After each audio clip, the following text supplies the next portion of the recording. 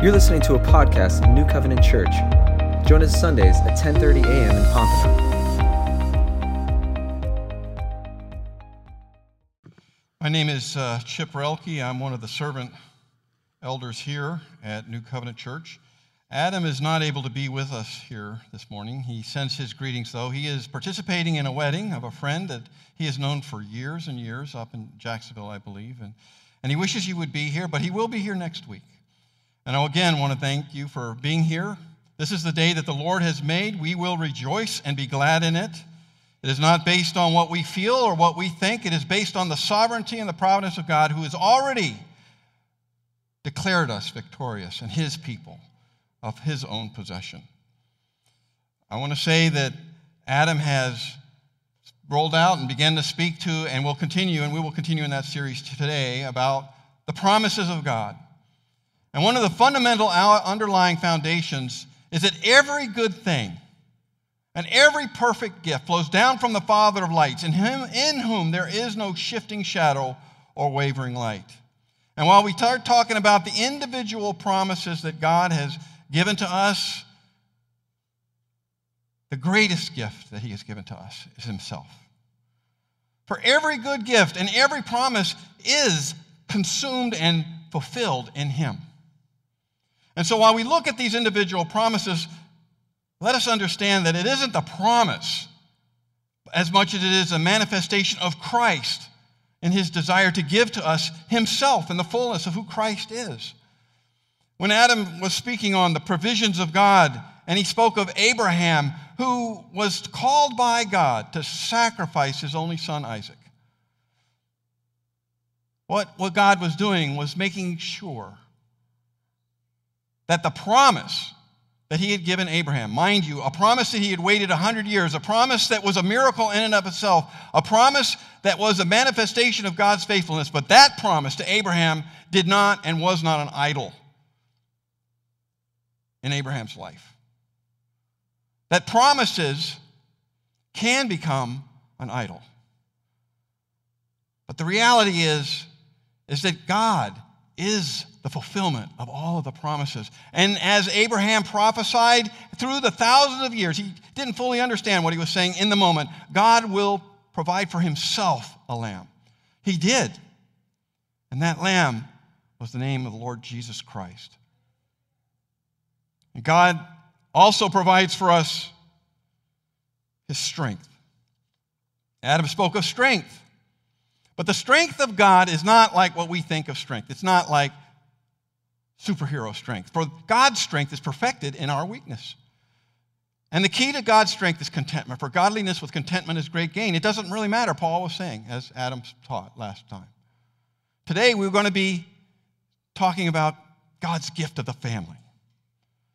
The family was a gift and is a gift to God.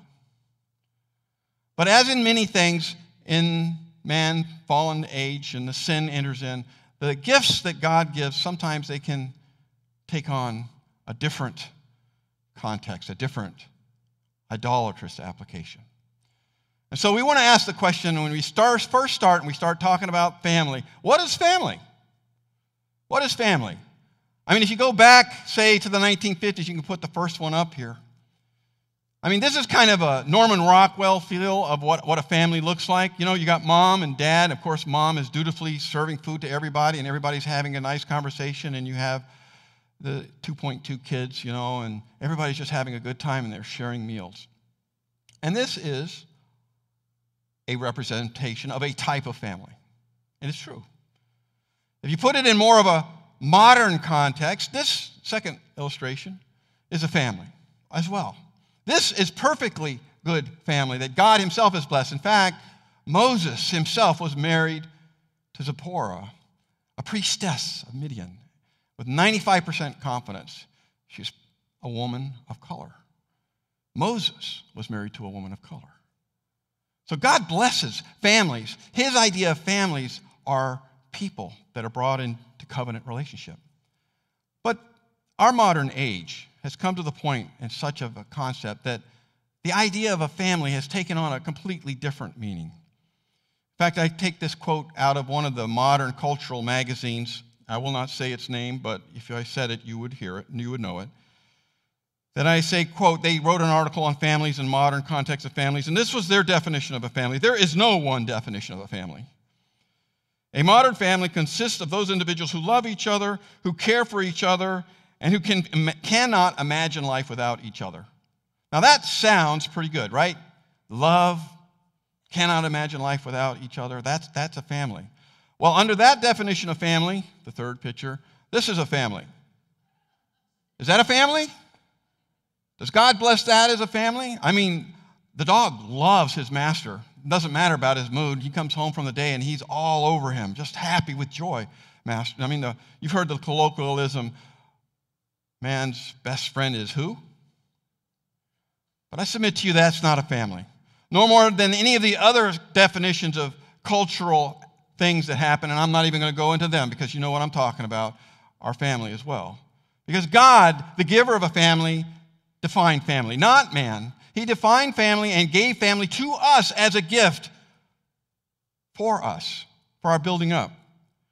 And so if we read from Scripture what family is, starting back in Genesis 2 and also in Genesis 1, it says this, for this reason shall a man leave his father and his mother and be joined to a wife, and they shall become one flesh. And then God blessed them and said to them, be fruitful and multiply, fill the earth and subdue it and rule over it, every living thing that moves on the earth. So family, first and foremost, is established based on the foundation of a covenant, of a relationship. That they establish a covenantal relationship of commitment that is beyond feelings, beyond what we think an ideal is, but established in a covenant. And then from that covenant relationship, we go forth and fulfill the purpose which God has created us. Every one of us has a purpose.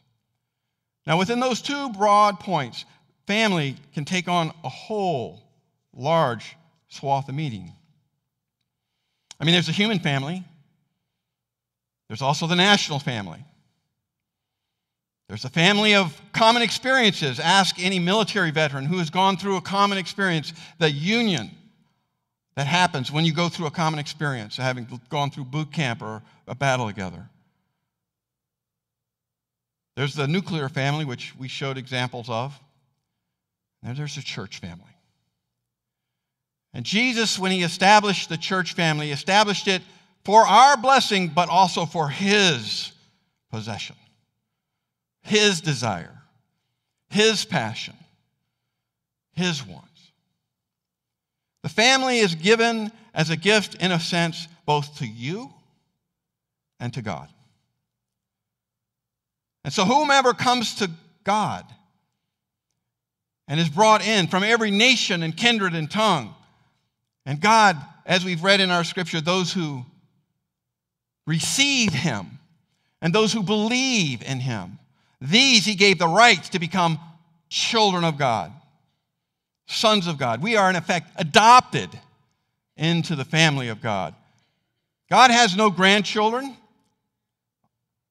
He has children, sons and daughters, from every nation, kindred and tongue, priests, people who minister to him and are grafted in together. And we will talk about that. But in all of this discussion, everything points to Christ. Everything is evidenced in him. And so when we see that we are adopted into the family of God, there are a reality. How does that happen? How are we brought into covenant relationship? How are we brought into, from that covenant relationship and then empowered to fulfill the purpose for which we are brought into this world? Well, it begins, quite frankly, first and foremost, that we must be enlightened with the light of Christ. We also must not lean to our own understanding. And then in the final walk of our life in the living relationship, we walk by faith in the completed work that is in Christ Jesus and what he did on the cross. And so we see this first in the beginning of verse 9, that we, each one of us, must be enlightened in the light that is Christ Jesus. In verse 9 it reads, for there was the true light, which coming into this world enlightens every man. Christ enlightens the heart of the world. The light that Christ shines enlightens everyone. Now, what is light? Light is something that reveals that which is exposed, something that reveals what is true. I mean, I walk into my garage, I flick on the light in the garage, and things are moving that I don't want to know about, and I don't want to see. That can also happen, inside the house, not just inside the garage. And the reality is that God initiated and sent his very best by sending his light into the world. And not everybody's going to receive that light. Not everybody's going to embrace the family of God. But nevertheless, God enlightened them. He enlightened the heart of every man. So what is that pointing to? I submit to you that Jesus expounded on this and described what it was that he did when he came into the world. And it's actually two bookends. It's two sides of a common event, which was the life of Jesus Christ. If we read in John 3:17 and also in verse 19, "For God did not send his Son into the world to judge the world, but that the world might be saved through him. He who believes is not judged." So the one bookend is God's grace and his mercy and his steadfast love, that he did not come to judge the world. He desires that none perish, but that all come to the knowledge of the truth. Would that everyone would bow the knee and confess with their mouth that Jesus Christ is Lord. That's the desire of God's heart. But the other side of the bookend is also just as real and is manifested in the life of Christ. In verse 19, this is judgment. This is judgment. That the light has come into the world, and men love the darkness rather than the light, for their deeds are evil. The fact that Jesus came into this world and lived a perfect life, tempted like us in all things, yet without sin, gives us a living example of what God's holiness and his expectations would be. And all we have to do is look at Christ and recognize, just in the knowledge that Christ, as the Son of God, came and lived and died. There's that judgment, that conviction that comes that I'm not like that. There's a difference between me and Christ, and this is for all men. This is for all men.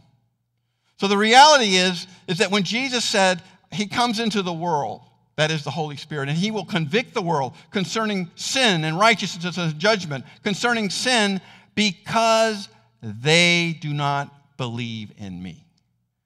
The sin that will condemn is the rejection of the Lord Jesus Christ, because Christ came into him. And this is very important for us too, because it goes to the foundation of what godly repentance is and what godly repentance is not. Because there is a repentance of the world. There's a repentance that does not bear the fruit of righteousness. And these ideas, by the way, came from Jim Torrance in his book on worship, community, and the triune God of grace and mercy. And he speaks of the worldly repentance, and we'll call it transactional repentance, where we come before God and we say, God, I'll give you, fill in the blank. I'll give you my life. I'll give you whatever it is that you want of me. Just deliver me out of this problem I'm in. Please deliver me. Foxhole conversions, there's many kinds of names on that. And so ask yourself, what is involved in that? A transaction means you have something that's actually of value, that's worth what you're asking for to be given to you. Transactions means I give you an X and you're going to give me a Y. So we go before God and we say, God, I'll give you whatever. Well, ask yourself, do we have anything that God really needs? God loves us, absolutely. But does God have to have us? The truth of the matter is we are a lost people, and that God doesn't need anything. That we cannot come before God in any kind of transaction. And God knows this. And so when God offers to us salvation, he offers to us that we come to him in something called, what I'll say, an evangelical repentance. Or perhaps a proactive repentance. And that is a repentance that's based not on us going through the list of sins, because we can't remember them all, but a repentance that comes before God saying, such as I am, here am I, an unworthy sinner. Save me. Bring me into your presence. I have nothing to offer and everything to gain. And the good illustration of evangelical repentance is when Jesus Christ stood upon the cross, and he was on the cross, and he said, Father, forgive them, for they know not what they do. What he was doing and what he was speaking is that the forgiveness of our sins from the fall to the consummation, when he finally returns, have been forgiven, have been nailed to the cross. He bore the sins of the world, not the sins up to that time. He wasn't only forgiving those who were crucifying him then, but he was forgiving you and I. Forgive them, you and I, for they know not what they do. They do not know that when we sin and they seem so enticed and we have been lured into the wages of sin is death, that really we're drinking poison to ourselves. We're destroying ourselves. And God says, forgive them, Father, for they know not what they do. Now, to only be able to say that, you have to be guiltless. And by that, I mean, think of yourself in an argument, and this will, I think, illustrate it. If you're a husband and a wife, and I'll say this about my relationship, because I know nobody here who's married ever gets in a discussion or a disagreement with their wives or their husbands. But you have an argument that's very strong and energetic, and then each one separates and goes into their separate corners. And then the husband comes up with a great idea, and he comes and he walks up to his wife and says, honey, I love you, and I just want you to know I forgive you. How do you think that's going to work? You're going to forgive me? What are you talking about? You so-and-so, let me tell, and she starts listing them off, even things you forgot about it. So when Jesus hung on the cross and said, forgive them, Father, he was speaking of his innocence and in his blamelessness, that he had done no offense to us. He had not sinned against us. He came to fulfill God's purpose in making a way for us to have covenant relationship with him. And so when we come before the Lord, he speaks to us and says, you are forgiven. Come unto me, all ye who are weary and are heavy laden. And our attitude is not one that comes before God like in that illustration between a husband and a wife. Well, you forgive me? What do you mean you forgive me? I haven't done anything wrong. No, we have messed it all up. Beyond hope and repair. And he came to us and says, I forgive you. Come unto me. And so when we repent to the Lord, we're not in some kind of transaction. There is a transaction, by the way. That transaction was Christ transacting our sins and paying for the judgment of our sins. God did a transaction with God. Within God, there was a transaction, but that transaction has nothing to do with us. We don't walk up and barter before God when we repent. We walk up before God and we bow our head and we say, Lord, I have nothing to offer. Here am I, such as am I. Take me and do what you will. And this goes completely contrary to what the natural mind would see, which leads us beautifully into the second point. Next point. That we must not lean to our own understanding. This is highlighted in verses 10 through 11. He was in the world, and the world was made through him, and the world did not know him. He came to his own, and those who were his own did not receive him. Christ was rejected. He was cast out. He was an orphan, if you will. He knows what it is to be utterly alone, utterly misunderstood, utterly thrown away. In fact, Isaiah 53, 1 through 3 says this, who has believed our report?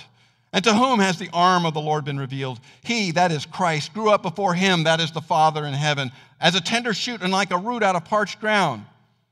He had no majesty that we should look upon him, nor appearance that we should be attracted to him. In fact, he was despised and forsaken, and like one from men whom men hide their face. People would look at Christ and say, really? That's the best God has?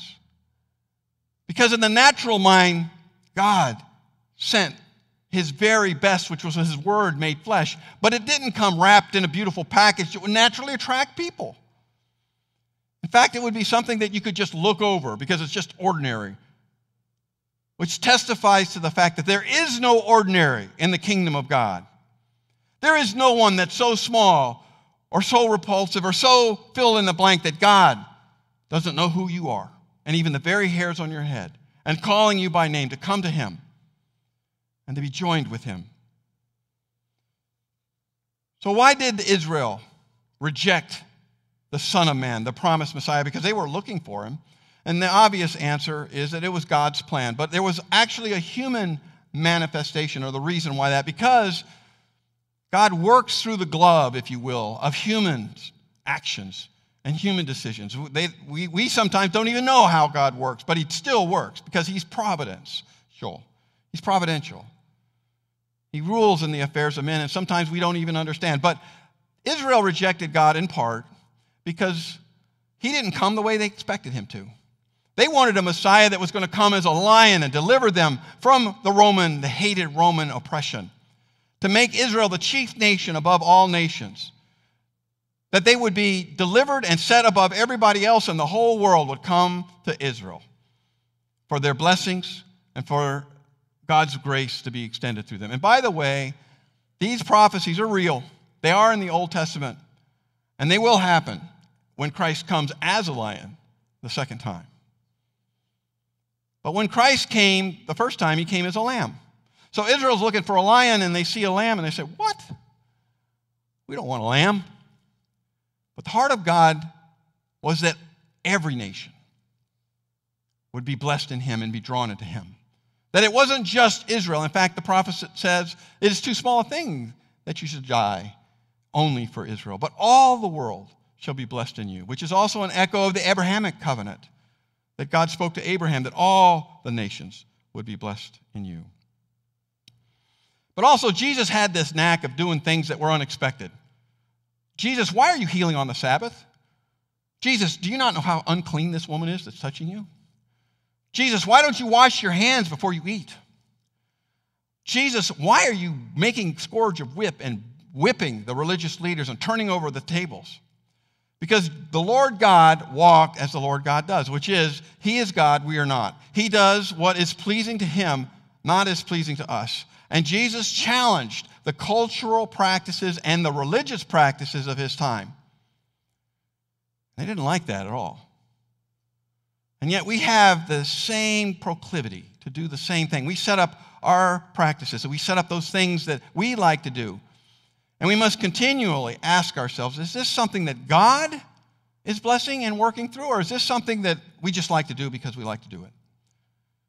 Because you cannot put God in a box. I cannot put God in a box. I can tell you I've tried many times, and he refuses to go into that box of what my expectations are, what my presuppositions are. And I have to say, thank God he does. Because the things I thought that God was going to do, he didn't do, and I look back on it and I think, that is wonderful. What a miracle. God is the good shepherd who leads us in the paths of righteousness for his name's sake. God is the one who calls us by name and knows the beginning from the end. He knows the questions they ask and what our needs are before we even know how to form the question. And he, most of the time, in my experience, he's already given us the answer. In fact, he has already given us the answer. For all our questions are answered in Christ Jesus, and every promise is yea and amen in him. And so when we are convicted and we come before him and confess him as sinners, unworthy of the grace and the mercy that he offers to us, and we recognize that God is God and that we do not lean unto our own understanding, what he does is he takes us and he roots us in the Lord Jesus Christ, that he gives us the gift of repentance, to believe in him and to receive him. And then we are adopted into the family of God, as we see in our final point here.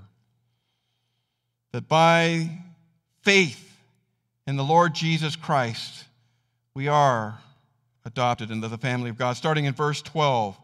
But as many as received him, to them he gave the right to become children of God. Even those who believe in his name, who were born not of the blood, nor of the will of the flesh, nor the will of man, but of God. That is the will of God. Notice that man has nothing to do with this. God is the initiator. God is the one who presents. God is the one who draws. God is the one who fashions us and forms us. We are called to listen and obey. And he gives us the power. And he gives us the wisdom and the discernment. It is from God, through God, and to God in his glory. And we are as earthen vessels to manifest the wonder of who he is. That is our role. God loves us because he loves us. Because God is love. And no one can really fully comprehend that or describe that. But when he loves us and he draws us into his presence, he demonstrated his love by not withholding his only son. And this love, in relationship to be adopted, is a living love. It's not a one-time event. It's more than mental assent. You know, there's a lot of people actually that if you talk about, they don't necessarily attend churches regularly, but they say, well, yeah, I believe Jesus is good. I believe Jesus is a good teacher. I mean, he may be God too. I believe. This may sound strong, but James said it. I did not sing this. James, Scripture. You believe God is one? You do well. The demons believe as well, and they shudder in fear. So mental assent is not sufficient for salvation. So what is sufficient? How is it that we are able to continually count the cost and make sure that we are rooted in the family of God, that we are adopted in the family of God? Jesus describes it this way. And he gives us a perfect allegory in John 15, verses 4 through 7. He says, I abide in me, and I in you. As the branch cannot bear fruit of itself unless it abides in the vine, so neither can you unless you abide in me. I am the vine, and you are the branches. He who abides in me, and I in him, bears much fruit. But apart from me, you can do nothing. He who does not abide in me is taken away as a branch and is burned. Now, my father, he's an agronomist, and he used to love exotic plants, and he would graft. He'd take a rootstock of a vine, and he would graft branches from different types of grapes from all over the world, and our backyard was filled with grapes that would bloom for months and plants that weren't even supposed to grow in Florida. And in grafting the vine into the root, into the branch, into the vine, there is a absolute necessary step that is required, or that graft will not take, and that graft will die. And that is that the cambium layer on the vine has to be opened up, and the cambium layer that is on the branch has to be united with the cambium layer on the vine. Now, the cambium layer is that little green outer part of every plant. If you scrape away the bark a little bit, you're going to see that green part of the plant. That's part of the plant that provides the nutrients and life and moisture and life from the vine up through the roots to the branches. Those cambium layers have to be matched. And if they're not, then the branch cannot receive the life provided to it by the root. And Jesus is saying, when you come to me and abide in me, your cambium, your purpose of life, your strength that you're drawing from, the things that you are focused on, the goals and your desires, are drawing its strength and its direction from the life that is in Christ Jesus. Paul said it this way, the life I now live, I live to him who was crucified for me, who gave his life up for me. It is not I who live, but Christ in me, the hope of glory. I don't view things as my choices anymore. I view things as what does God would have for me to do. I don't view things about what I want. What would God want? God delights in the small things, every aspect. But the family of God is a family that is first and foremost rooted on direct relationship, on a union, if you will, between our soul through the Spirit to the living God. And that means our priorities are changing. Our priorities are not to do what we want, but what we ought. That we're given strength to refuse evil and choose good. He whom the Son sets free is free indeed, and that is absolutely true. But it's not freedom to go and do whatever we want. It's freedom to grow in our faith in Christ Jesus. It's freedom to readjust our priorities and set them on what the desires and the blessings of heart of our God is. You see, a relationship with God is a living relationship. He promised that he would never leave us or forsake us, that heaven and earth would pass away before the first stroke or first little diddle of what he has for us would pass away. And it's not what you know, it's not even what you do. It's who you know and the motives behind what you do. So we see that Repentance leads to us being free from our own wills and desires. And we see that in Christ, He leads us in the way that we should go, into a loving relationship. This is beautifully illustrated, I think, in an experience that I saw once. There are group clubs that are joined together that teach people how to speak publicly. By the way, what you see here today is a living testimony of the grace of God, because I am not naturally a public speaker, and I'm not naturally someone who wants to stand up in front of crowds. This is God's grace made real. And in like Toastmasters or the Achievers Club or some professional clubs that they get together, they put together people to be able to speak publicly. And I remember the first time they recorded me, and I heard my voice and what they were saying, and I was like, holy cow, what a mess. I can't believe that could be used for anything. But yet, our weakness, this means that we don't boast in ourselves, but God's grace is perfected in our weakness, and His strength is made manifest in our weakness, because we don't lean onto our own understanding. But anyway, in this particular event, there was they give you this topic to preach on or to teach on, and they give you a time limit, and you have to spontaneously stand up and quote and talk. And you pull topics out of the hat. It causes you to think and be trained on your feet. And they happened to choose a topic of ancient literature, and out of the hat was drawn the 23rd Psalm. That was a pretty broad understanding of what ancient literature is. And one man stood up, and he was the first to go, and he stood up and he quoted the 23rd Psalm word for word perfectly. And he spoke with elegance and perfect enunciation, and his voice raised, and his voice emphasized the points all properly. And when he was done, there was great crowds of the people that were there. They were applauding, and there was great adulation, and he had done a wonderful job. It was perfect, actually. And then there was, at the end of it, it was like, oh man, who's going to go next? And another man, older man, stood up and said, I would like to quote the 23rd Psalm too. Now this man was a widower. This man was someone whom had known the hardship of life. He had children, but there was difficulty even there. He was not very familiar with pain and understanding of what life can do to someone. And he walked up and to the lectern, and he didn't even stand behind the lectern. He kind of stood off to the side, and he put his hand to it. And he didn't even look at the crowd. He closed his eyes. And he looked to his heavenly Father, and he said, the Lord is my shepherd. I shall not want. He maketh me lie down in the green pastures. He restores my soul. He leads me beside the quiet waters. He leads me in the paths of righteousness for His name's sake. And even though I walk through the valley of the shadow of death, I shall fear no evil. For Thou art with me. Your rod and your staff, they comfort me. You prepare a table before me in the presence of my enemies. My cup overflows. You anoint my head with oil.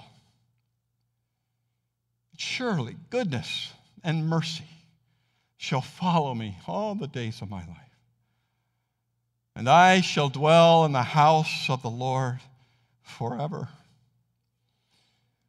And at the end of that, he opened his eyes and he returned to his seat, and there was no clapping. There was no applause. There was some sniffles, and there were about half the crowd with dry eyes. And at the end of the meeting, another member of the crowd went to the first gentleman who spoke and said, Lord, you spoke so well and so elegantly, and it was really wonderful to hear you, but there was a difference.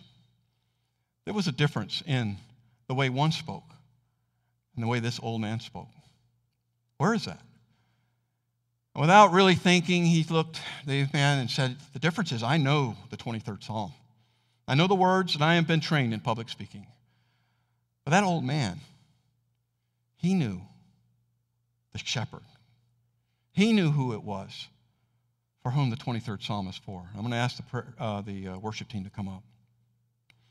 The Lord that we serve is a living God who desires that none should perish, that he would walk with us through the valley and through the flood, and that while we walk into the fire, that we would come out of it to the other side, and not even the smell of smoke would be upon us.